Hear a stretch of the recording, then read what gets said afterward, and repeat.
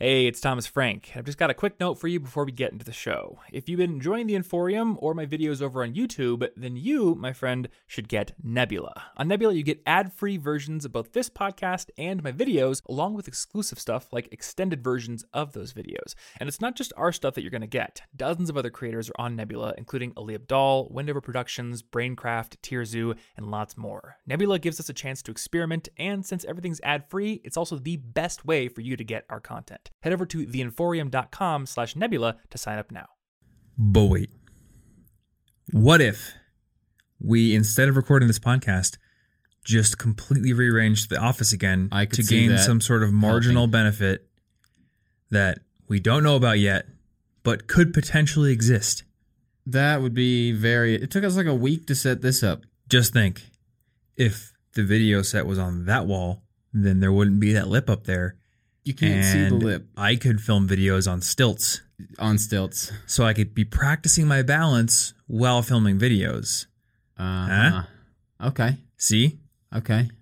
I mean, alternatively, I could just have the lip in the video because the video with me on stilts is already ridiculous and silly. You could still wear stilts if you get short stilts and then equip them so that you could put your knees into them. And then That's true. Then you're walking around on your knees on stilts. Remember what was it called? That board that balanced on a cylindrical tube?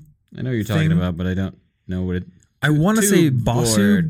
No, I want to say Basu ball, but it's not a Basu ball. The Basu ball is the half exercise ball that you like stand on, and if you're in CrossFit, do heavy squats on, because that's smart.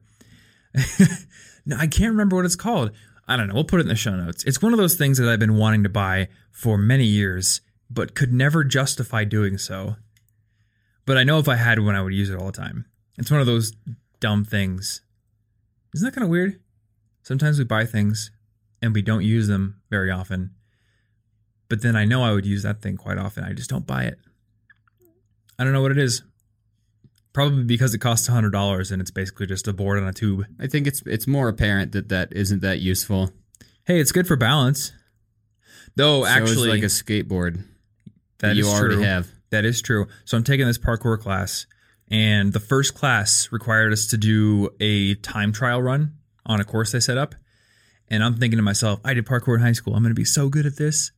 And for the most part, I was actually pretty decent at it. But there was one section where we had to balance on rails, and I kept falling off over and over and over again. Wow. So I was pretty bad at rail balance. Way to ruin the score. Yep. My score was definitely hit hard because of that. But after the rail balance day where we learned all the best techniques for balancing on a cylindrical rail, I've been getting pretty good at it. And I've been getting to the point where I now have the confidence to walk on these rails they have that are about 4 feet off the ground. And they have more that are about 7 feet off the ground. And pretty soon here, I think I'm going to be able to do some balance trials on those too. You going to start doing tight ropes off the top of buildings? No. Though, what's that movie? Parkour. What's that movie called? Do it, hardcore parkour. On a Wire? Is it? Man on Wire? I don't know. For a long time, Man on Wire was the top-rated movie on Rotten Tomatoes. Is it about 100% a tightrope? Yeah, it's about this. Movies. It's about this French guy who, I want to say that it was the Twin Towers before they came down. It could be different buildings somewhere else, but I think it was the Twin Towers. This French guy back in the 90s. When they were being built potentially, or at some point, he really wanted a tightrope walk across them. So there's this whole documentary on him trying to do that. And there's like, obviously nobody wants him to do that. There's rules against it. It's against the law.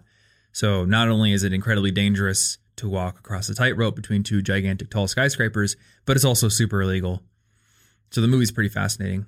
I watched it once, but it was so long ago. And I think it was one of those instances where the movie's on, but you're kind of doing something else. So I didn't really give it my full attention. Yeah. Maybe I should watch it again someday. Yeah, that movie was very, very highly rated. Anyway, enough chit-chat.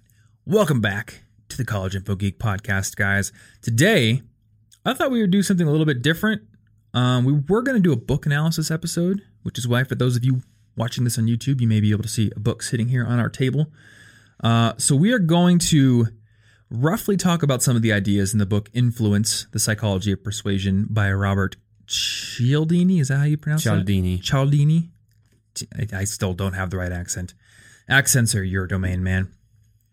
But I realized that this book, which talks about the ways that people influence each other and essentially convince people to do the things they want them to do, has so much in it, and it's so well grouped into different chapters that I just thought each chapter deserved its own episode.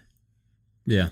So that doesn't mean that for the next 6 weeks you're going to get nothing but influence, the psychology of persuasion analysis episodes. We're going to space these out probably every 3 or 4 episodes. I'm not sure. We'll see how people like them, and we'll space them out accordingly. But I thought the principles in this book were really fascinating, and I think that you guys are going to find them fascinating as well. Now, I have read about half this book. I'm not sure how far into it you are yet. Maybe about the same? Not that far. Okay. No, I only read this chapter because that's all I had to read. Otherwise, I would have had it finished. Well, yeah, so that's the other thing that I am wanting to see about this change of format. With other book analysis episodes, we each have to read the book, which means that, at least for me, because I'm a slow reader, that's like the one book I read during those few weeks between book analysis episodes. And it also means that we kind of gloss over a lot of the detail and nuance because we're trying to sum up an entire book in one episode. Yeah. And maybe sometimes for a book like The War of Art, that's fine. Because The War of Art is almost about one idea. And it just sort of dwells on it in several different ways. But this, while it is about the psychology of persuasion, it really is like 6 mini books with a theme that ties them together. Yeah. So it's the book version of a listicle. Yeah, exactly. Something like that. Yeah. Or maybe so it's much better and higher quality. Yeah. I'm just imagining the book's what just the like book version 6 implies. ways to influence your peers. Oh, Actually, no. People would buy that book. The book version means that it's good. Yeah, it is a very good book. Now, you dug into this chapter much more recently than me, so for the most part, I'm going to let you take the reins in this episode and I like reins. Explain our first weapon of persuasion, which is reciprocity. Yeah. But I do want to introduce the book itself, and there's one tactic that he doesn't really cover in a whole chapter, but I did want to mention it because it was really interesting to me, and it actually was used on me fairly recently. You fool. I am a fool, but I am only human. We are all fools. So, like I said, this book is basically about how to influence other people. And the chapters cover tactics like reciprocity, covers consistency of identity, lots of things like that. The intro chapter, while it doesn't go really into detail about this particular topic I'm going to talk about, does mention what is basically the anchoring effect, or comparing and contrasting. So essentially, the anchoring effect states that we will compare one thing based on what has been contrasted to or compared to, which is why a lot of times when you look at websites that have a monthly plan for something, there are 3 pricing tiers. Yeah. There's the basic level, $5 a month. Then you've got your best value level, $10 a month. And then the ultra super premium one at maybe $20 a month. And the reason they do that is because if they didn't have that $20 per month plan, then the $10 a month plan would seem pretty expensive.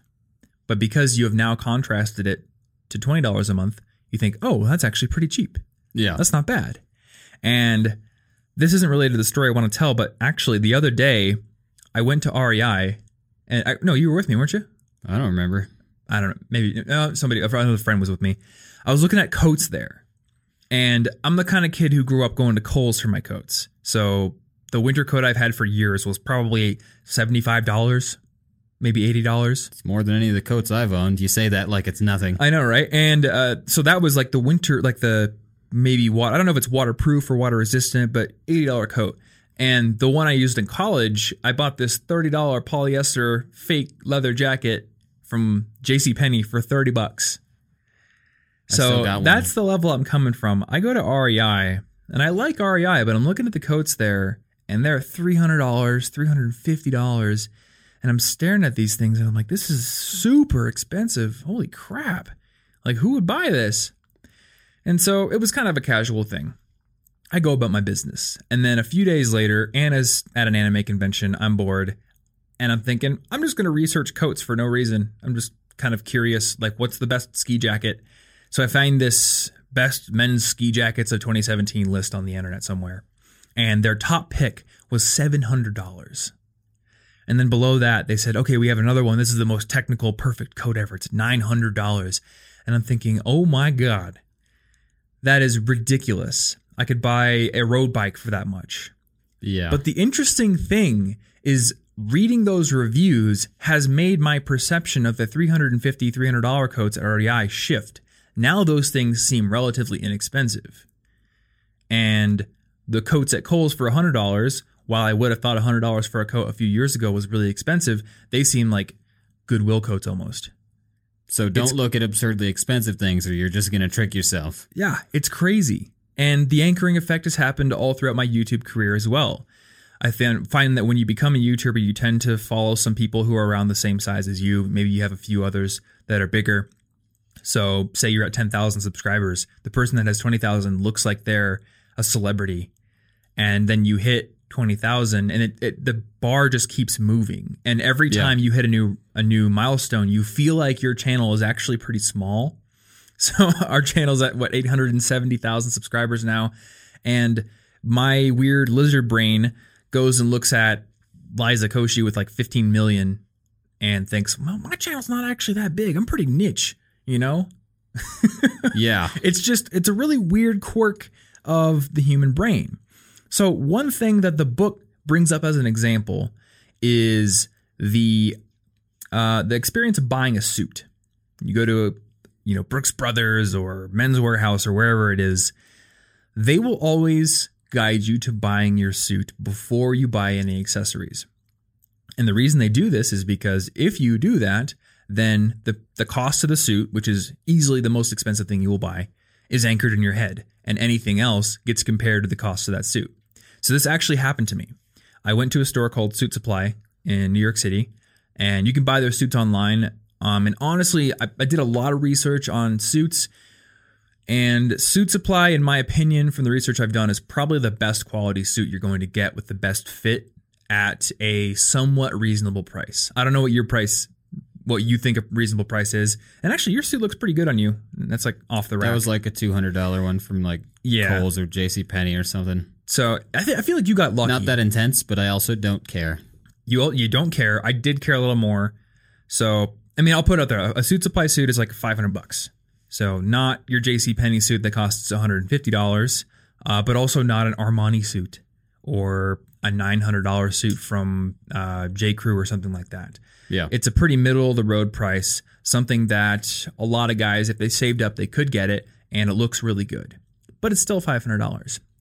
So I go to the Suit Supply. I didn't want to order online because I was just worried about it not fitting right. I wanted somebody who was an expert to see it on me and tell me this pants need to be hemmed, the sleeves need to be taken out a bit, whatever it may be. And it was a great experience. So I believe the suit that I picked was $550. And I bought that. And as I'm getting ready to finish up the purchase, the salesman's like, do you want to look at ties and pocket squares? And I'm thinking, okay, all the ties I have are kind of cheap. A lot of my ties are skinny ties because I usually shop at Express. And a skinny tie looks pretty good with a button-up shirt, but not with a big lapelled blazer on either. So I'm looking at ties, and their ties are $50 a piece. And their pocket squares are $50 a piece. It's a square. It's a square fabric. I mean, maybe it's silk fabric, but it's a square get, like, fabric. The microfiber cloth that you use to clean your screen and just put that in your pocket. You're not really wrong. That would work. But because I had the suit price anchored in my head already, and because I was enamored with the idea of getting this complete suit that was going to look awesome, I bought a $50 tie and a $50 pocket square. And it wasn't even like a sweet pattern or anything. It's a white silk pocket square. It's just a microfiber cloth. They just got you. Yep. So I increased the price overall from $550 to $650, and for that extra $100, I was given a square fabric and a tie. Now, it's a nice tie, and it's a nice pocket square, and I think the ensemble looks pretty darn good, and I don't really regret buying it. But from a removed perspective, analyzing that purchase, I don't think that I would have sprung for the $50 pocket square if I had walked in and they said, hey, you want to look at pocket squares and then look at suits? I don't think I would have. No. Because I would have gone, that's insane. That's $50 for a square of fabric. I probably would have left the store after I saw $50 pocket squares. This is too much. So, yeah, something similar happened. I wonder if, what's it called? Room and Board, I think is the store. I wonder if Room and Board is actually shooting themselves in the foot by putting their $4,000 couches as the first thing that you see when you walk in. Maybe they should have some end tables or something. I don't know. Or maybe not. Maybe, well, no, never mind. I'm thinking about this wrong. If you go in and you have enough money to buy a $4,000 couch, then you probably are also going to buy a $500 end table, even though it's ridiculous. Yeah. They probably know what they're doing. They're in Cherry Creek. They're in the rich people village. So, but yeah. So the anchoring effect works, you know? And it was pretty funny because I've seen pocket squares you can get online for $10. Yeah. And the weird thing is when you're in the mode of researching something, at least if you're like me, you start to think, I want to get the best one. I don't want to compromise. I think this is what online research does to us. Oh, you yeah. start reading articles. I had that problem, but now I don't research things and I just go to Target and buy the one that I see because it's probably smart. The big, fancy, best one in the world actually doesn't make me that much more happy. And why do I deserve the best things in the world? I'm not a king. I don't need the top quality everything in my apartment. And it's true. And a lot of times nobody cares. That mic over there on my desk was exceptionally more expensive than these mics, but I think they sound just as good. Yeah. I mean, maybe that one is better for if I'm recording Thriller or something, but we're just talking and drinking tea. That's all we're doing. So the cheaper mics work pretty well. But I did want to put a bit of a story behind that experience. And the funny thing is I went to StyleCon and I ended up hanging out with Aaron Marino afterwards. And he takes us into this office and he's like, this is where they send all the free stuff that I can't get rid of. So you have to take something. And they just gave me a free pocket square that was nicer than the one I had gotten. Nice. And it has like this beautiful illustration of a bird on it. So they put a bird on it. They did. Nice. I figured you'd get that. But yeah, so that's the anchoring effect. And this crops up everywhere. So anytime you see something really expensive used as a kind of a contrast to the thing that they're really trying to get you to buy, that's why. Now, one interesting thing that I learned from pricing studies is that often the anchoring effect of the really expensive thing does help to sell more of the mid-tier things, but a lot of times the majority of the profit, or at least the highest amount of profit, is gained by the highest tier item. Because a lot of people are kind of like me, and the anchoring effect is there, but then they go the opposite direction and think, well, I want the best one. I don't want to miss out on the best thing. Yeah. And they'll start to do some weird twisty logic where they'll think, well, that's actually not that much more expensive than what I was already going to pay, and they'll justify the price jump. And the highest price thing is always the largest margin thing. A lot of times when I've seen people do online courses or something, they'll have maybe the super compact $20 book edition, the $100 edition with video courses and maybe a few extra work things. And then there's a $500 one that's literally the same as the $100 one, except for you get an hour Skype conversation with the person. So I guess if an hour of somebody's time is worth $400 to you, you know, that's the beauty cool, is that they're likely to get more people to buy the mildly expensive stuff. But then, I mean, for those who go the extra mile, that's just icing on the cake. That's just like, okay, I guess you could buy the extra expensive one. Nice. And it's also another form of like reverse comparisons, because now you're basically saying, look, this amazing course I put together with all these bonus things is worth $100, which means an hour of my time being worth 4 times that. That means an hour of my time is amazing. Like, think of what I could tell you. It's funny because you start out, you look at the expensive thing, right? And now you're okay with the less expensive thing, the mid-tier thing. And you're like, but then suddenly that mid-tier price becomes the base price, even if it's not floor. It's not the low price. You're like, well, $100, I got to at least get the mid-tier. But now it's not that much more, even though you're just comparing to the price you previously compared to. So you're just like jumping back and forth, and it's really weird. It's tricky stuff. It kind of reminds me of my first experience ever climbing a real legit mountain, like a 14er here in Colorado. When I was at the base and I could see the peak up there, it seemed huge. And then we started our ascent, and we had to walk across this gigantic field first before we really started going uphill. And at that point, you could no longer see the peak. All you could see was the next crest that you're working up to. So that was really difficult to get up to. But then once you get there, the peak seems a little bit easier to get to. Yeah. I mean, it's still there. It's still higher up, but now it's not nearly as high up. So you've kind of elevated your perspective. And we do like mental gymnastics to get ourselves to that point with pricing as well. Yeah. Anyway, so that's the anchoring effect. I feel like we talked more about that than I intended That's just to. like the intro chapter. That's just his tiny example of a psychological thing. Exactly. Yeah, that's one tiny example. So the main focus of this episode, though, is something called reciprocity, which in really simple terms, it basically means we feel naturally that if something is given to us, we should kind of return the favor. Yeah. That's a natural human response. There was a good quote from the book that I wanted to share. And I think it was Cialdini who wrote this himself. A widely shared and strongly held feeling of future obligation made an enormous difference in human social evolution because it meant that one person could give something, for example, food or energy or care, to another with confidence that it was not being lost. So really, I mean, this principle of reciprocity is honestly a good thing, right? It's basically necessary because it allows for division of labor. Because if you got three people, super crazy, just forest hunter-gatherers or something. You got one person getting wood to start a fire, one person finding berries and stuff or water, one person hunting something. Then the person who's just getting wood, maybe they're going to get really good at just getting wood, but if they can't count on the other two people to help them out, they're going to starve to death while being an expert wood gatherer. Mm-hmm. So you can become an expert only because you trusted somebody else to do the other things you're not becoming an expert at. Yeah. And on that note, one little tangent here. I read a book called Debt, the First 5,000 Years. I never finished it because it's a very thick book. But this book essentially refutes the view in classical economics that before money, there was barter. Before we had gold coins and dollar bills, people would go to the market and they would trade the left butt cheek of their cow for a few eggs or something like that. Good deal. Obviously, that's a very unworkable system, and as the book demonstrates through a lot of anthropological evidence, most of the time you would ever see barter is between people who were basically enemies or didn't really know each other, and it would be like a one-off thing. Like you'd travel through the desert and meet this other tribe and then maybe barter some stuff. But for people in tight-knit societies, it was all based on informal debt.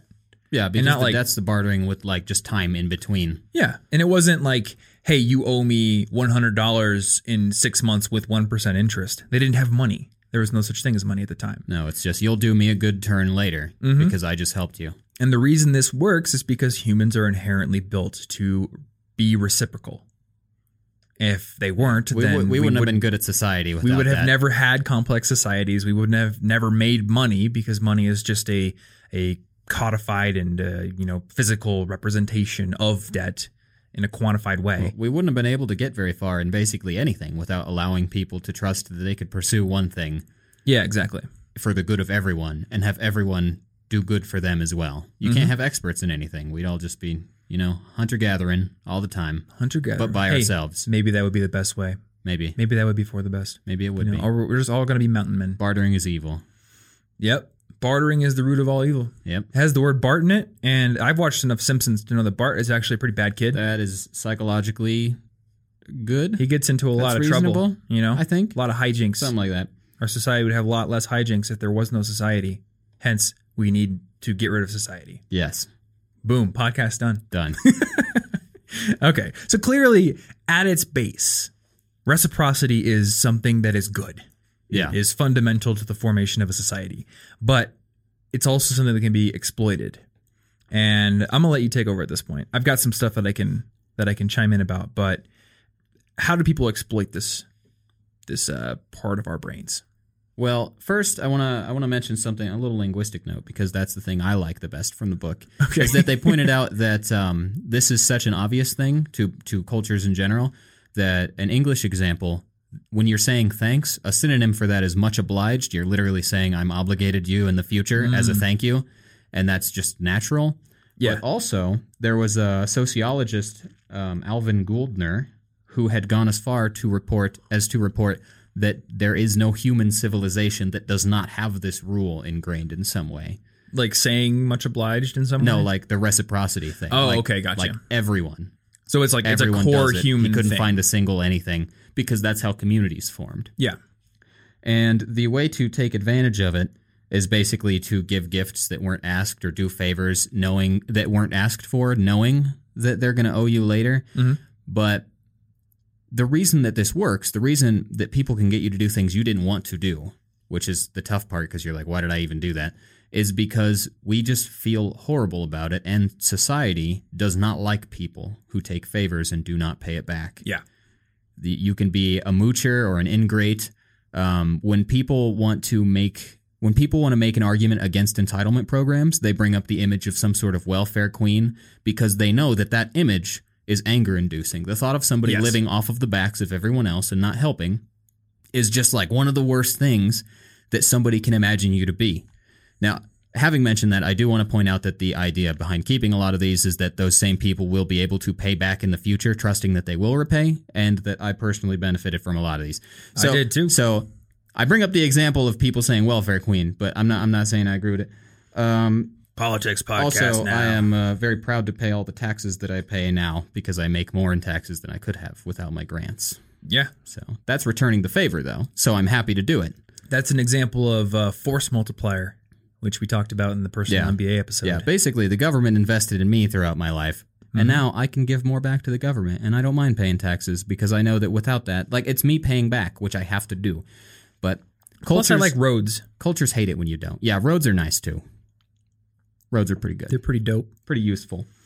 But basically, you can't go against this without, one, feeling a lot of guilt, feeling really uncomfortable with it, unless, I guess you could be like a sociopath and not care at all. Those people get away with whatever they want. But also, that's true. You'll have people from the outside who don't like you either. So the inside and the outside are both saying, you're bad, repay them now. Yeah. So a good example of how people take advantage of this is the Hare Krishna Society, which... Those people that give me flowers in the airport? Yeah. Yeah, and I had experience with this back in Iowa State, way before I knew anything about this or who they were or anything. So back at Iowa State on campus, there'd just be this little monk dude. He'd walk up to me with a messenger bag, and he'd just be like, oh, hey, what's up? Let's have a fun conversation, do. And then he would offer me a copy of the Bhagavad Gita, their religious book. And then... so he was giving you a book. It wasn't he gave me a flower. copy of the book. Okay. And then he would talk about it. He'd be like, this is for you. It's all cool and stuff. And then he'd be like, now, just how much do you think that book's worth? And then, like, he'd try to force me to come up with an answer. And then he would mention that they're taking donations. Now, I hate being psychologically manipulated, so I forced him to take back the book. But the important thing about this story is that society doing this upped their donations by like 1 billion%, and they were on the verge of not being able to function in America, and then suddenly we're just fine, flourishing. They're on the pedestrian mall here in Denver, at least somebody doing something similar, if not exactly them. But notice that even though I did not like being psychologically manipulated, my tactic isn't to take the gift and not donate. It's to desperately return the gift at all costs so that I am not indebted to them still. And when I see them on the pedestrian mall and they're trying to hand out bracelets or something, basically I try as hard as I can to avoid them. I'll do anything to avoid them or to avoid taking the things. My hands are full. I'm on the phone. I'll cross the other side of the street because taking the thing, even though I know what they're doing, makes me very uncomfortable if I do not donate back. And that's the thing about it, is it doesn't really matter if you like the person. And it doesn't matter that much whether you want the gift. Once you have it, it's very uncomfortable to not do something. I think there's even some reciprocity in people who just ask you for money. Because in a way, they're sort of putting a little bit of hope in you. And you kind of know that you've like received their attention and hope a little bit. I think this is part of the reason why we're uncomfortable even when someone just asks us for money on the street.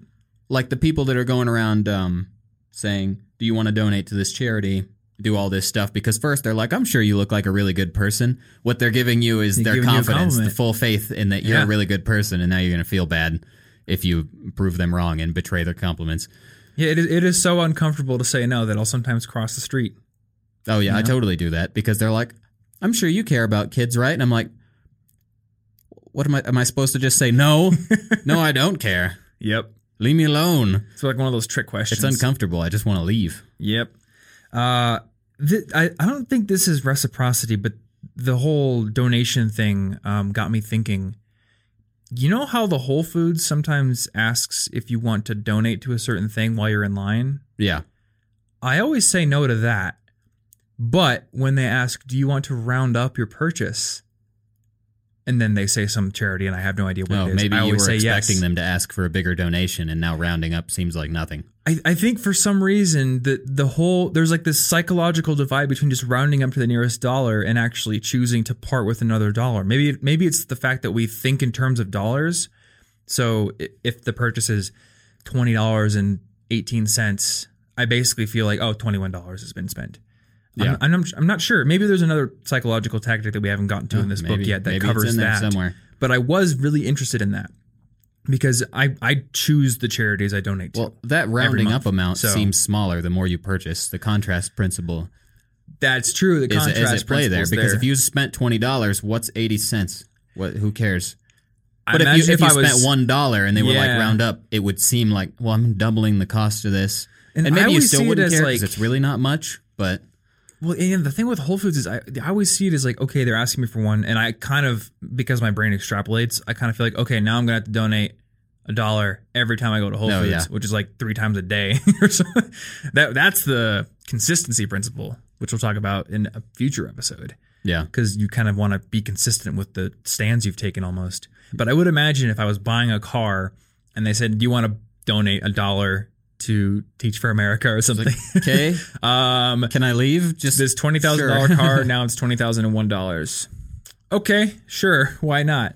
But yeah, whenever they ask me to round up, I'm just like, okay. I don't even think about it. Yeah. And it's silly to me because the reason I don't donate in line is not because I don't want to donate money. I just want to choose the charities I donate to, and I do research on them, and then I deliberately go through the act of donating. So when somebody's just like, do you want to donate to this organization you know nothing about because I've asked you to while you're trying to buy some peanut butter, I'm like, no. But for some reason, the rounding up, it almost feels like you had the money, so yeah, you can keep it. And I always donate my bag credit too. Oh yeah, I always donate. What do I would what do feel care like about, I 5 would cents? feel I don't really care. weird and greedy keeping the 5 cents from my bag credit. Yeah. I don't know why. It's 5 cents. It doesn't matter either way. So yeah, there's some weird psychological stuff that we can unpack here. Yeah. But I too have been solicited by people either from Hare Krishna or something You just else. got Krishna'd. You just got Krishna. When I was in Tokyo, I was in Akihabara going to an anime store or something, and this monk handed me this gold card with some sort of religious figure on it. I didn't even look really. And I'm like, I don't want it. He like shoved it into my hands. He didn't ask me if I wanted it. He just, here. And then he asked for donation, and I felt the same thing. Yeah, that may not even be a real monk because I definitely heard about don't like think he fake was monks real. going for tourists. Yeah. So that they're like, ooh, look at all this cool Asian stuff I don't understand. Wow, sure, I'll donate to your thing. So they're just like, yeah, Yeah. I'm totally a monk. And I did stick out like a sore thumb there. I think I just dropped the card. Oh, yeah. You know, that's the thing. Yeah, so you can't keep it. You can't take it Mhm. because you still feel bad even though you never wanted it.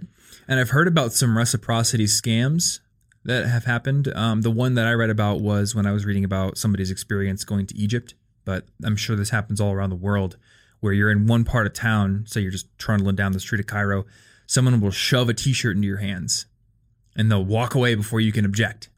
So you just are holding this t-shirt and now you feel like, well, if I jump it on the ground, I'm littering at this point, so I guess I should keep it. And then you keep walking. And up the road, there's another person who's in on the scam who says, hey, you didn't pay for that. And then they'll kind of pressure you into paying for this thing that's been shoved into your hands. So if you aren't strong-willed enough or you feel like you're going to get in trouble, you don't have the confidence to say no, they're going to extol you of your money. That's fun. Or extort you. I don't think extol is the right word there.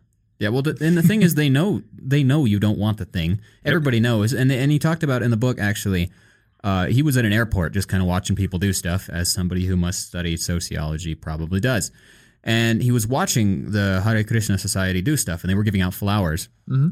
And he watched somebody who was going on a break, going on a round, and he followed them just to see what are they doing. And he watched them pick up all the flowers from trash cans that people had thrown away right after donating for them. And just re-give them out? And just re-gives them out. Oh my gosh. So they're like, we know you don't want the flower, but you're going to keep donating. And now we'll just take the flower out of the trash, give it to somebody else. Now they'll donate it. And then it's just infinite money, and they know you don't want it. Yeah. Yeah, they're just exploiting you at this It doesn't point. matter. It's kind of brilliant, but I don't like it, obviously. Yeah. Another example of this is free samples in products and in grocery stores. Yeah. Especially because then they can kind of get you to take it because they're like, come on, I just want you to try it. It's just informational. Just try it. But then you're more likely to buy the product afterward in a grocery store, or they were saying that Amway does a thing where they like drop off these samples for 48 to 72 hours. Just try it. It's no big deal. And then you're way more likely to buy some because you're like, well, I used some of that. Yep. So I should buy a bottle. And then they just take the same samples, they bring it to the next person, and then they do it. They're just like, it's brilliant. Free samples are clever because it's hard to say no to something where they can justify it. I watched Anna's mom get taken in. We were in Charleston, South Carolina for Thanksgiving last year, and one of the things you do in Charleston is you go to the main street. I don't know what it's called, but it has all these shops and stuff on it.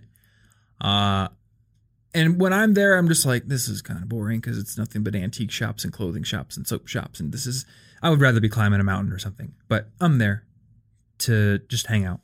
Yeah. And we passed this shop that's selling soaps, and it's selling like this face cream that apparently makes you younger, of course, because that's science and all that kind of stuff. It's actually mushed banana. Just mushed up bananas. Rub it all turns over. out. And this guy comes out, and I think I had actually read part of this book around the time that this happened, because I watch him offer up, like, he's like, hey, smell this. And then she says, oh, that smells really good. I can't remember what it was, but I feel like he like let her put some on her face or something. And I immediately realized, oh, this is Reciprocity. And I could just tell immediately, this dude's a pro. He's such a pro. And Anna and I are just like, come on, let's go. Sometimes I'll do this thing where I say, we're actually meeting people over there. Because I'm a liar sometimes. I'm not sorry. I'm sorry, but I'm not sorry in certain cases. They're trying to manipulate you. Don't be sorry. Yeah. I mean, I try to be an honest person, but maybe I'm a bad person. Sometimes I lie to the people who are psychologically manipulating me. Well, sometimes that makes sense. If I'm like, hey, Tom, how do you feel about Wario? If you like him, I'm going to murder you. It's totally reasonable for you to say, no, I don't like Wario. That's fine. I'm not going to be like, you're a liar. You're a liar. Is it okay if I'm fond of him, but not like? I don't want to lie to you.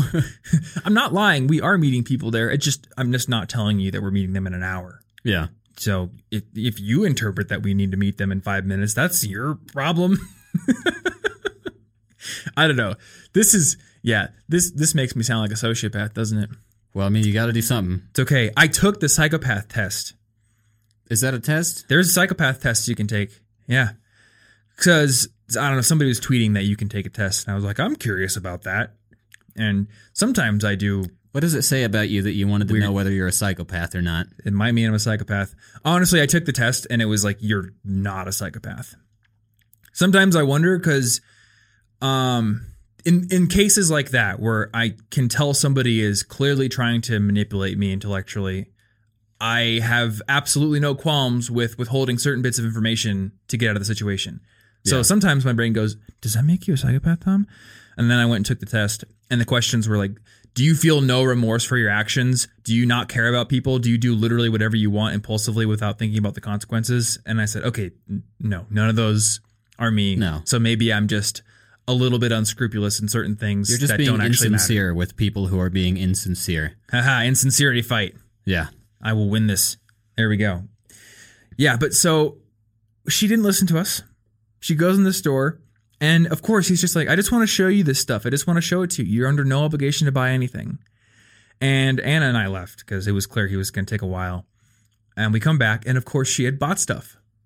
Like $45 worth of stuff. Oh, there it is. Boom. All it cost was the tiny sample. I could tell. The guy was such a pro. I knew he was going to get her.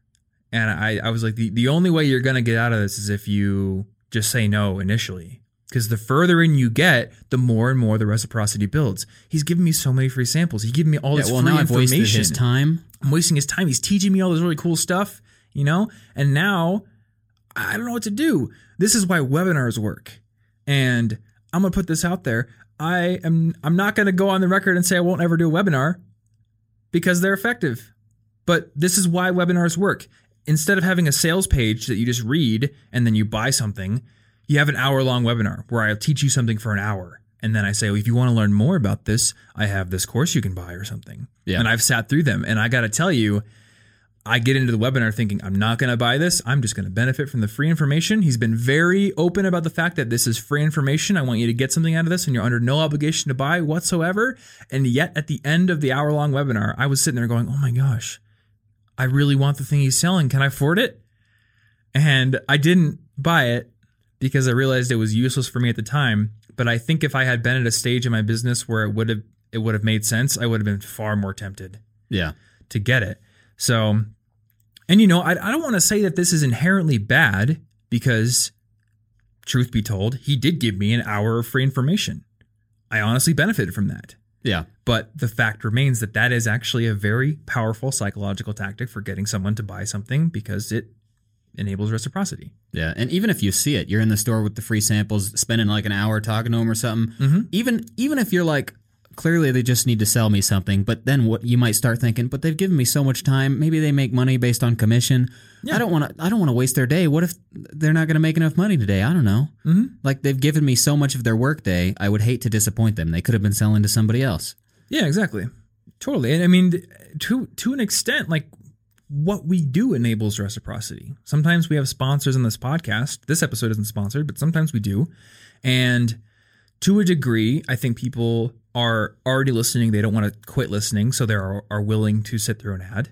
And hopefully whoever we're advertising is a good product in the first place. But there is some degree of their willingness to listen to the ad that is bundled up in the fact that we're giving out free information. We're spending time to create it. No, because if we were just like, hey, you want to listen to this ad? Yeah, exactly.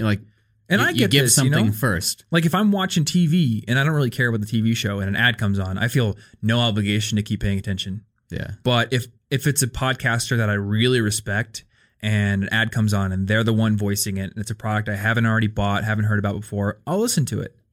And I think about like, why am I listening to this? I didn't turn on this podcast about the Mongols to listen to an Audible ad, but I'm still listening to it because I respect Dan Carlin. He just gave me this like amazing thing for free. At least I can do is listen to his ad and maybe go try it out. You know? It's everywhere. It holds communities together. Mm-hmm. So I guess the main point here is that like reciprocity isn't inherently a bad thing. And when people use it to sell things, that is not inherently bad. It's like a spectrum, right? Yeah. I feel like there's nothing wrong with putting out some free stuff and then trying to use that as a little bit of leverage to make a profit on the thing you buy. That's a totally legitimate way to do business. But there comes a point where it's clearly manipulative. And Hare Krishna Society is a very good example of that. Yeah. The only reason they're giving you the thing is to pressure you into making a donation. I think that's really the cutoff. Is the thing you're doing for free meant to actually be a real, tangible, meaningful benefit to the person that you're engaging with? Yeah. If so, then the fact that you're using the reciprocity generated by that to hopefully make some money down the line isn't nearly as bad as if you're just literally trying to manipulate them. No, and the reciprocity rule is really valuable to society. That's why we keep it. Otherwise, it would have been cast aside at some point. It helps us, or else we would just be mad all the time about it. Mm-hmm. And actually, one of my favorite examples of it in the book involves some soldiers in World War I, where there's this German soldier who is basically their job was to crawl across, the little thing in between trenches, get into the enemy trenches, get the enemy so that they can interrogate him and stuff. Oh, yeah. Go get some dude. And so this guy who's really good at it gets sent over to capture another enemy soldier. He goes in, he drops in the hole with the guy, and the guy's holding a piece of bread, and he hands him some of it. And the German soldier then leaves, does not take him to, basically probably be yelled at for failing his mission because the dude gave me some bread. I can't capture and interrogate that guy. Yeah. It's just some bread. It's like nothing, but he was still like, but he was nice to me. It's crazy. It's like genetic programming that goes against the whole army that's ordering you to do something. Yeah. It's like intense. You want to be nice to people who are nice to you. Mm-hmm. And the scale is really, are they actually being nice to you? Because you can give a real gift and want something back. That's perfectly fine. Yeah. If you help your friend move, it's perfectly reasonable to hope that they will help you move later. And when they violate don't, that, you're just like, Why'd you do that? Yeah, I have a friend who I've helped move many times. And guess how many times he's helped me move? 0. And I remember that. Yeah, you remember it very specifically because it broke the rule. Mm-hmm. And the logical part of my brain thinks, it doesn't matter in the long run. It's not a big deal. He's still a good friend. But there's a part of me that's just like, he never helped me move. And I helped him move so many times. And I was so willing to do it. And not only did he not help me move, but he's like made excuses about it that were clearly dumb excuses. So I know he just doesn't want to put in the effort. Yeah. And it just irrationally makes me mad. Yeah, see, and it bothers you even though you didn't help him move planning that he would help you move later. You just helped him move. Exactly. You're just being a good friend. You just expect. It's natural to think, if I'm nice, you will be nice. Thank you. Mm-hmm. I want to give one example of the reciprocity principle that is put into action in, let's say, something nearing the more manipulative end of the spectrum here. And I want to show what it can cost you. And this is actually a pretty tame example with the numbers I've laid out here, but it's still a good one. So say you are going to buy a car, which I have done before. When you go to the car dealership, the salesman is going to be really nice to you. And a lot of times they're going to say, hey, you want a bottle of water? Do you want some coffee? Can I get you something? So maybe a cup of coffee is nice, but this is a reciprocity tactic because now you're a little bit in their debt if you accept the coffee. You feel it. So say you're buying a $15,000 car and you've decided you want to buy it there and you decide to go with dealer financing. So you don't go to your bank and maybe you decide to go for dealer financing because they offer it and you kind of feel like you owe them a little bit. So you say, okay, I'm not going to be too much of a hard knuckle person. And they say, all right, we're going to go to the office. We're going to wrangle the numbers. We're going to see if we can get you the best rate possible. They come back. They're like, all right, we got a 5-year loan for you, 0 money down. You can drive off the lot today without paying. And it's just going to be a 3.5% interest rate. Okay. So for a $15,000 car at that length of a loan, that means you're going to pay a total of $16,373 for that car. But what if you had said, okay, that sounds good to me, but I think I can get a better rate with my bank so I'm going to go to the bank unless you guys can offer me 3%. Just a 0.5% interest rate difference, not even full percent. But if you were to do that, negotiation, the total is now $16,172. So that bottle of water he tossed you when you walked in, that just cost you $201. Nice. The $200 bottle of water or coffee or whatever it was because you felt like you were a little bit in their debt. You didn't want to be too much of hard knuckle negotiator. You didn't want to frustrate them too much. You just kind of want to say, thanks. Yeah, I'll be a good customer. I'll drive off the lot and pay what you guys want me to pay. Yeah. Well, I imagine if you had that salesperson, right, and they walked off to get you the water and another salesperson came up and they were like, I can get you a better price. Here's a better price. You'd probably feel really bad to switch to the next guy but this guy was the one I should really give him the business. Yep. Yeah. Oh, this happened at, I think it was Guitar Center.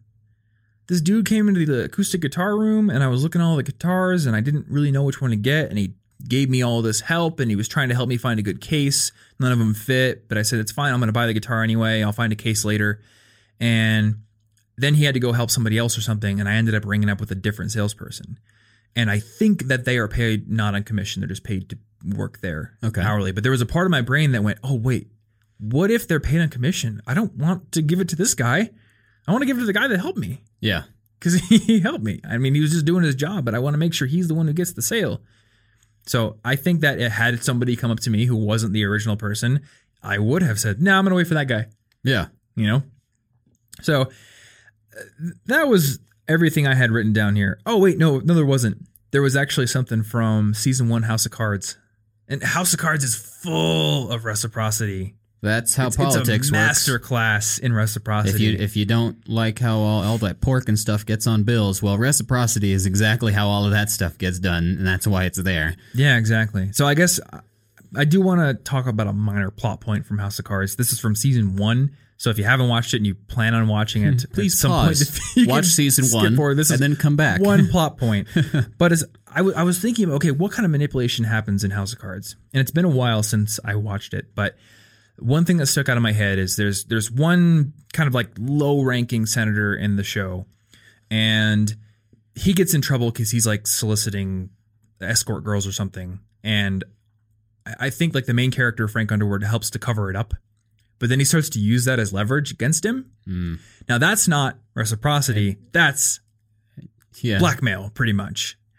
But what he does is he says, okay, I want you to basically close this shipping port in your district. Because if you do that, it's going to free up money for this other guy that I want to give a favor to. And the guy's like, I don't want to do that. I have all these dock workers in my district who are going to lose their jobs if I close this port. I need to vote to keep it open. It's my duty to my constituents. But got the blackmail on you, bro. So he totally goes against his gut, betrays all his constituents, votes to close the port down, and all that money is now freed up. And Underwood uses that to basically get this other guy in his pocket. He says, now, okay, I've done this favor for you, so now you're going to vote for me. Yeah, and I think it's like to replace somebody as a majority leader in the Senate. So, yeah, specifically the first season I thought was the best season of that show, and it is honestly just a really good example, time and time again, of a lot of these tactics in action. But reciprocity is one of them. Yeah, absolutely. So I don't even know how long we've been going for, but since we usually end up around an hour, it's probably around an hour at this point. Maybe. I don't know. Maybe. It looks like it's close to it. So, I mean, is there anything else that you think that we should add in here? I do still have some more stuff in here. Oh, okay, cool. Yeah. So this won't take too long, but there are basically three main obligations that are part of the reciprocation rule. The obligation to repay a favor. That's the one we've talked about. There's also the obligation to receive. It feels very awkward or impolite to refuse a gift. It's hard to do that. Yeah, it does. Like, if somebody wants to be nice to you, it's hard to just say, no, don't be nice to me. Maybe you're being manipulative. I hate you. It's really uncomfortable to be impolite and reject a gift. Yeah. So that works in anybody's favor trying to use this. But there's also the obligation to make a concession when another person has made a concession. And this is how the rejection then retreat strategy works. Okay. So an example that Cialdini gave that he personally experienced was a little Boy Scout that was like, hey, do you want to buy a ticket to the Boy Scout circus or something? It's $5. And he was like, no, because he didn't want to go. And then he was like, well, all right. Well, if you don't want to do that, how about these chocolate bars? They're like $1. And Cialdini doesn't like chocolate bars, and he does like money, as he points out. But he buys two of them. Money too. He buys two of them anyway, because he's like, well, you gave up on one of the things you want, so I'll give up on one of the things I want, which is to not spend money right now. Yeah. And this is also important societally. We can't get rid of it because this is how compromise works. Otherwise, groups would either have to like kill each other or split apart every time they had a disagreement. Yep. Compromise has to happen. So when somebody concedes, you want to concede. And this only works if it's reasonable. Like if I say, hey, Tom, give me $1 million, and you're like, no. And I'm like, okay, could I have 500? You're going to be like, you're stupid. Like it's obvious I'm not being genuine. It just reminds me of when Clyde would say, Tom, can I have $30,000 to pay off my student loans? And I'd say no. And then he says, okay, well, then can I have $2, $3, $5,000? Yeah. It's very tricky stuff. It's just $5,000, but 2, 3 of them. I like to call that, I don't know what I call that. That's not a psychological principle. That's just weird multiplication grouping. That's just nothing. Brain log or brain gymnastics. But yeah, that makes a lot of sense. Yeah, like you want to give up something when somebody gave up something. And this is how lots of things work, because you want to sell the higher thing knowing that they're not going to take it, and then they're going to buy the thing that you actually wanted to sell them the whole time. So this works great in all of those store situations. If somebody were to show you like a $3,000 table, and obviously they know you don't want it. They know you don't want a $3,000 table, but now you're thinking about the $3,000 table. Or actually, when I went to look for pianos, I looked at the top of the line stuff first. That's what he wanted me to look at. And I love pianos, so I don't care that he's using sales tactics. But you look at the expensive stuff first, and then they're like, okay, well, what about this one then? And they have to phrase it in a way that sounds like they're conceding. Like, okay, I won't get what I want, but what about this one? Like, they're still trying. If they don't make it sound like it's a concession on their part, it won't have the same effect.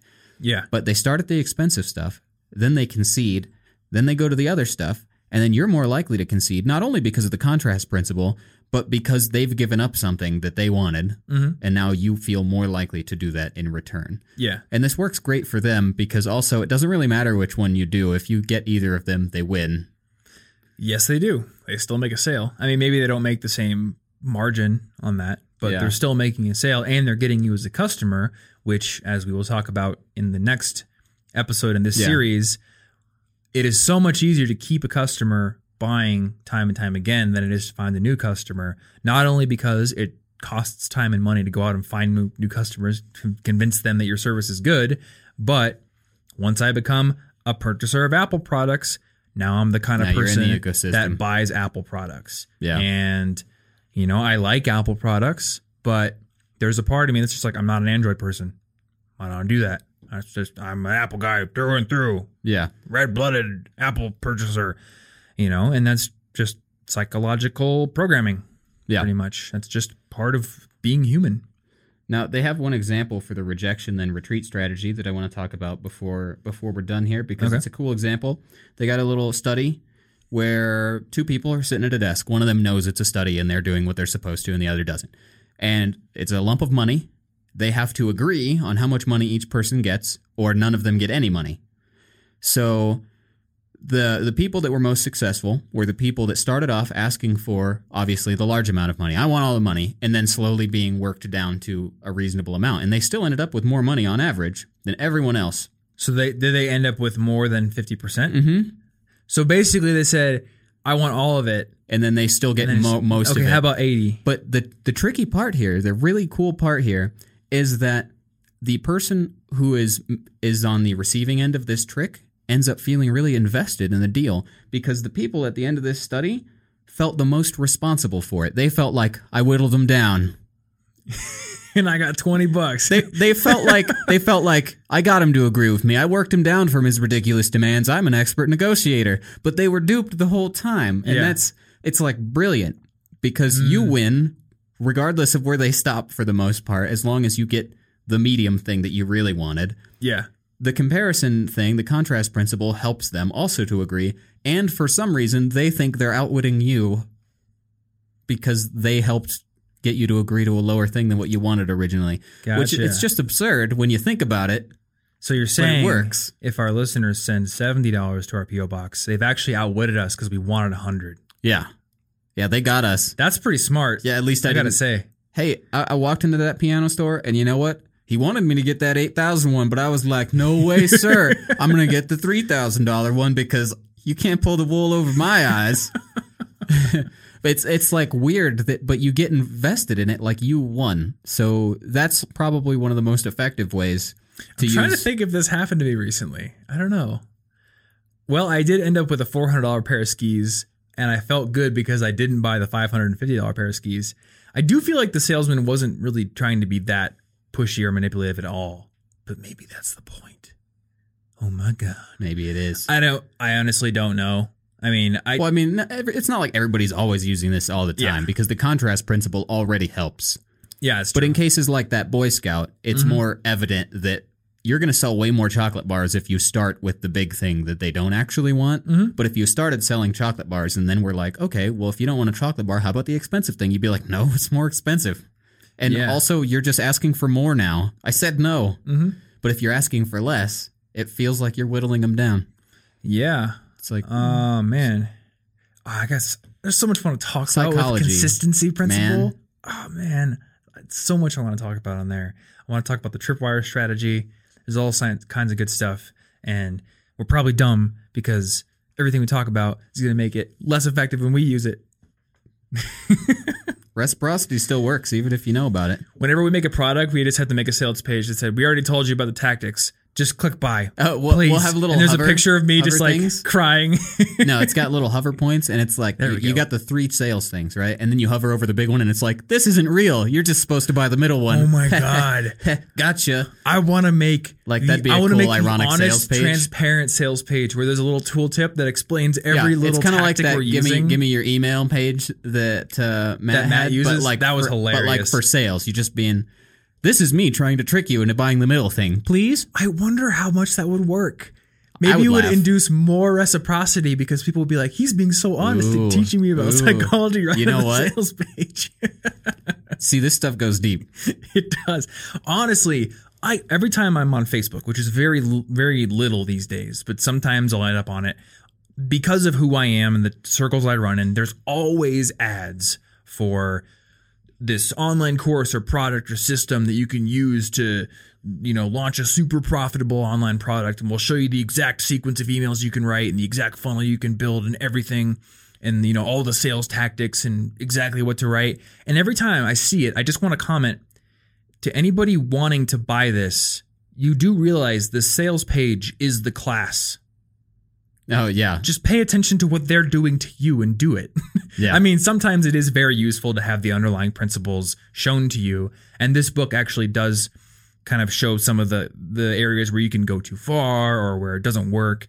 But I don't know. A lot of these things you can just pay attention. And especially when the curtain is kind of pulled up a bit and you kind of know now the patterns are in your brain. You can sense them whenever you see them. That's how Cialdini got these ideas. He noticed, why did I just buy 2 chocolate bars? And then he got together with the assistant researchers and he was like, okay, what just happened to me? I don't even like chocolate. Why'd I do that? What's wrong with me? Let's figure it out. So if even don't feel bad if you get tricked or you buy something you didn't intend or do something, just question, why did that happen? Because understanding it is the only way to reduce its effect, other than it forcefully becoming a sociopath and ignoring the rule. But then you're going to be like a pariah. It's not that helpful. I guess that's the one thing that I had in mind when I was reading this book is that this is useful and I'm going to be able to pick it out. But I also need to be careful not to become this ultra analytical jerk who just points out everything. Because honestly, it's not like every time you see an example of this in the real world, there's some snidely whiplash character who's just twirling his mustache and villainously laughing while he constructs this amazing algorithm to break down your psychological defenses. A lot of times people are just being people. Yeah. Using reciprocity for gain and profit is part of the human experience. And it's not like they're thinking, I'm about to use reciprocity on this guy. Yeah. What's up? You're just like, I think I'm going to help that guy. That looks like a problem. Why do you think restaurants have a candy bowl at the end when you can just take free peppermint when you leave? You're going to come back because they gave you some free stuff. That doesn't mean they're evil. It doesn't mean I'm going to not go to my favorite pho restaurant. It's a good restaurant. This isn't evil. It's a good thing. We need this rule. It helps society grow. We need to compromise on things. These are very important things ingrained into us. It's just that when you know what's ingrained into us, you can take advantage of it if you so choose, or you can learn to block against people taking advantage of it. Mm-hmm. I can't remember. Did this chapter say anything about reciprocity being more effective when it wasn't money? Or was that maybe another chapter or something? I feel like there was something in the book about how whether it was more or less, but the German soldier bread example wasn't money. Yeah, a real gift is more effective than a gift of money because there's actual people are probably more suspicious about money at this point, just because there is capitalism. There's a lot of stuff. Well, one thing I think of is a lot of companies have so-called sweet benefits, like we get a ping pong table in our break room, and you get $20 a month in credit that you can go buy on the Kindle store. I've seen some companies that will give their employees $20 a month to buy Kindle books, and all I think when I see that is, how much are you reducing my salary to offer me these benefits? I wouldn't doubt that does work better because it feels like the difference between me finding something that really makes sense for you as a gift and me just handing you $20 and saying happy birthday. Yeah. I mean, that's fine. You can do that. But one of them feels more of like a gift. Mm-hmm. One of them feels more thought out. And when the companies or people are giving you something that feels more personal or thought out, as opposed to cash, which maybe it's going to be easier to detach your emotions from that. Or when we moved into this apartment, they gave us a bottle of wine. Yeah. And that felt really nice. And until it was bad wine. It was bad wine. They probably should have, rotated the wine and not just had wine they had. That was actually trying to get you to leave. It was reverse reciprocity. Maybe it was. I don't know. But get out of here. If you think about that from an analytical standpoint, you could have reduced my rent by $100 a month and I could buy a lot of wine. But I feel pretty okay paying what I pay in my rent. And I felt pretty good that they gave me wine until I opened it. It just feels it's easier to emotionally connect to other stuff. You appreciate it. And remember, you guys, Like- you actually were so excited to drink that wine they gave you. You waited until the apartment was like perfectly set up. It was that one bottle of wine they gave you was like and a I special love free thing. food. If somebody buys me a free meal or if I get free food somewhere, I'm like, nice. I just ate lunch for free, but it was like $10. Like it's not that big of a deal normally, but because it's the food, if somebody gave me $10 or somebody just bought me lunch, I would love the lunch. I'd be excited about the lunch, and the $10, I'd be like, what? Okay, I guess I don't know what I'm going to do with this. Yeah. Maybe it's because money is a unit of account. It actually kind of breaks out of what we consider to be a tangible gift because it has a specific quantifiable value. And it also represents not an actual gift. It represents a buying choice that we can go make. Yeah. So we're going to go out Maybe and he'll trade talk about it with more somewhere in the book. Yeah. But the thing with the company benefits is something that always makes me think about that. Oh yeah, you can have a free beer every Friday. Yeah. That's like Or the WeWork that we were couple working dollars. at. You know, it's free beer on tap and free kombucha, but you're paying $3.50 a month for it. But I still You know? loved the free kombucha And when we were there. I was super like, happy this is about it. awesome. I think an office that charged us $300 a month and we had to go buy our own kombucha would feel less cool. Yeah, You know, it would probably have a harder time selling us on it. Yep. And fruit water with fruit in it. It's so cheap, but I love it. I was like, they have fruit water. This is so cool. It's delicious. And had it not been for the really long commute, I'd probably still be working there. But, you know, so there's a there lot it of is. stuff in here. You know, we got the obligation to repay, the obligation to concede. Lots of things. Reciprocity's pretty cool. Yeah, and so I think this idea was successful because, as you can see, one chapter of the book has easily filled an episode. Oh, yeah, that would have been a problem trying to run through all 6. That would have been just like, so there's also reciprocity, so like, don't buy the chocolate. Next lesson. Well, what I want to do is, at some point, I want to make a video that summarizes all of them. And we actually have an article on the site that does it, that Ransom wrote a while ago. So I think I'll just adapt that article into a video. But then in the video, I can say, hey, do you want to learn more about one of these? Because we will have 6 episodes that will go in depth, one on each one. So I think it's going to be a pretty good series. The one thing that I wanted to sum this episode up by saying is reciprocity, again, is a human thing. It's something that's going to happen all the time. It's not something to be avoided, but the hope here, and this is going to apply to all the tactics, is that by exposing how people use it to manipulate you, you're going to be able to actually perceive when it is happening in the real world. And that doesn't mean that you need to run the other direction every time, but it does mean that you need to be a little bit more rational in making your buying choice. Ask yourself, am I buying this because this is actually a fair exchange at a fair price and it's something I really want? Or am I buying this thing, or am I buying it in this particular situation or at this price or from this person because I feel like I owe them something?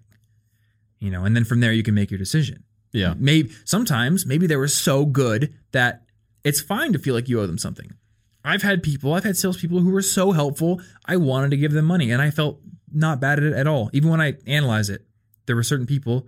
I just bought shoes the other day, and the guys there were super helpful, and they gave me all this advice, and maybe I could bought the shoes for $20 less on Amazon, but you know what? Jeff Bezos isn't coming to my house and showing me how to properly care for my boots. So there's certainly a virtue that you can find. It's just tied up in reciprocity. Yeah. So, you know, do with it what you will, I guess. Please don't be evil with these tips. Yeah. Thank you. Yeah. Okay, thanks. Here we go. We'll try not to be evil. You don't be evil. That's the favor that you can do to us. And in return for this information, don't be evil with it. Yeah, don't be evil with it. And also realize that if we ever sell something in the future, we're probably going to use these things because it's smart to do so. Oh, I'm going to use it in the most disingenuous way possible. I'm evil. I do actually want, at some point, I want to do... I like that like fake sales page that's just blatantly honest. No. That's I great. want to do a real sales page that sells a real product, but then it's just... Ooh. Like maybe we'll A/B That test ups the it. Some ante. people get sent to That's the really interesting. honest one where it has just little tool tips. I want to do it. Yeah, no, that sounds cool. I'm definitely doing it. And it's something that I should tell Matt to do as well because it would be perfect for Money Lab. It sounds wonderful. I don't know. Maybe he has already done it. I'll have to ask him. Anyway, guys, hopefully you enjoyed this episode. Let us know what you think in the comments on the YouTube channel if you watch this on YouTube, or you can tweet us. We'll have our Twitter links in the show notes section for this episode. And this is episode 186. So if you're listening to this, cigpodcast.com/186 is our show notes link. And if you're watching this on YouTube, then the link is down in the description, and you can click your mouse button or your nose if you're using your phone, or, smash your face into your phone, whatever. Yep. It'll all work. It'll get you there. We'll have some links to, we'll link to the book for one. We'll link to some of the things that we talked about, and we'll link to Ransom's article if you want to skip ahead and get a summary on all of the 6 different tactics, or you can just read the book ahead of time. Actually, one thing that I was thinking about is this is one of the first instances where we can almost give people some advance warning and they can kind of read the book along with us. Oh, yeah. Because usually we just read the book and then we do the episode. But with this one, it's going to be ongoing. So if you want, you can read Influence and then you can follow along and see if what we say is a good analysis of it. Yeah, or tell us we're liars. Or tell us we're stinking, dirty, rotten liars and thieves. Who knows? If you want to support this podcast, one great way to do so is by giving us a rating and review on Apple Podcasts /iTunes. I'm not sure what people think of it these days. I don't know. Like I said, I'm not always on brand, but they do want it to be called Apple Podcasts now. But ratings and reviews over there help us to bump up the rankings and also tells us what we're doing right, what we can improve on. So thank you if you do that. And once again, thanks as always for listening. We will see you in next week's episode. And don't forget to stay cute.